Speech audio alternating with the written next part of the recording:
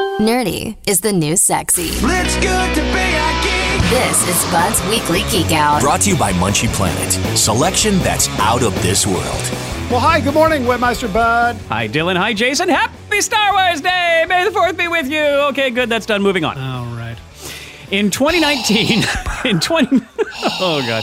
In 2019, titans of geek industry, Amazon, Microsoft, and Facebook, they came together with the smarty pantses at MIT, Cornell, UC Berkeley, and more to host something they called the Deepfake Detection Challenge. Deepfakes were a problem then, as they are now. As a reminder, deepfakes are artificial intelligence synthesized videos of people, often real people, doing and saying things they did not do or say.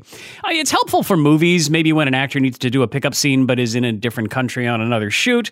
It's less helpful during a war when leaders of two countries are being duplicated and shown saying things they definitely didn't say. So they've been used for entertainment and disinformation. Deepfakes are a tool of technology, and like many other tools, it's how you wield them that matters.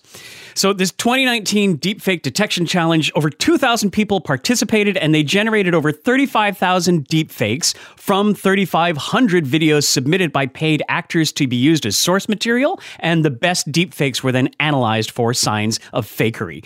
Many of these inconsistencies in shape, movement, vocal delivery, and other human-presenting facets, a lot of that stuff humans can't often detect, but other computers can, mostly. The goal is to build a data set of deepfakes that can be used to train deepfake detecting AI. Like right there, this is one of the scariest parts of the whole thing when you zoom out. Humans are training machines to try to fool other humans. Then humans are training other machines not to be fooled by what the first machines built and tell the humans about it. Way to go, humans. Way to go. Right? Very heartening. And it's terrifying, honestly, but I'm glad that there are these sorts of competitions out there to keep on top of this technology, because it's going to be the same cat and mouse game that we have with malware. The evildoers are going to keep building better malware or deepfakes, and the rest of us are going to keep building better tools in order to catch them before they do harm. That's it then? There was this challenge a few years ago, and then boom, boom, boom, no problem, we're all done? Yeah, no, problem solved. No. They've got a computer to catch a computer to do the thing that humans don't want it to do. Computer. Right. Thankfully, no. These kinds of challenges have continued since 2019, since that was eons ago in internet time, and so much development in AI has happened since then. I'm here to tell you about one of the most recent ones from Singapore. Last week, a team of one, a Singaporean research scientist named Wang Weimin, beat out 450 other teams from around the world in a 5-month challenge to develop the best AI for detecting deep fakes. Mr. Wang's model was 98.5% accurate at telling apart real video from deepfake video, and honestly, that is great news.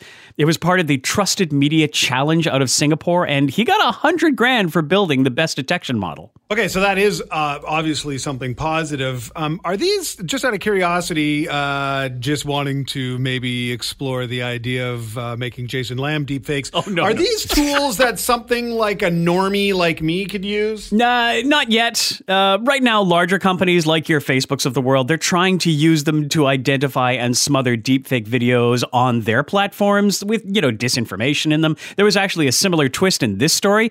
Mr. Wang works at ByteDance. That's the Chinese company which owns TikTok. So aside from his $100,000 grand prize winnings, he was offered $300,000 to become a startup and make his model commercially available for other companies and maybe eventually trickling down to folks like you and me. But he's hoping to let ByteDance use it in his division called Byte Plus, which sells AI power to clients for customer recommendation, AI lenses, speech transcription, and more. So not the very, very best outcome, but it is heartening knowing that we humans are keeping up with sniffing out the fakery when we pit our computers against the other faker computers. Oh, this world. Oh, my God. We're doomed. We're so doomed, man. You can read more about the results of the 2022 Trusted Media Challenge and challenge yourself with the 3-year-old video of deepfake tests, which still hold up as pretty terrifyingly good. You can see all that at thezone.fm/geekout. Well, thank you so much, Bud. This is a deep fake of me being grateful for this horrifying news.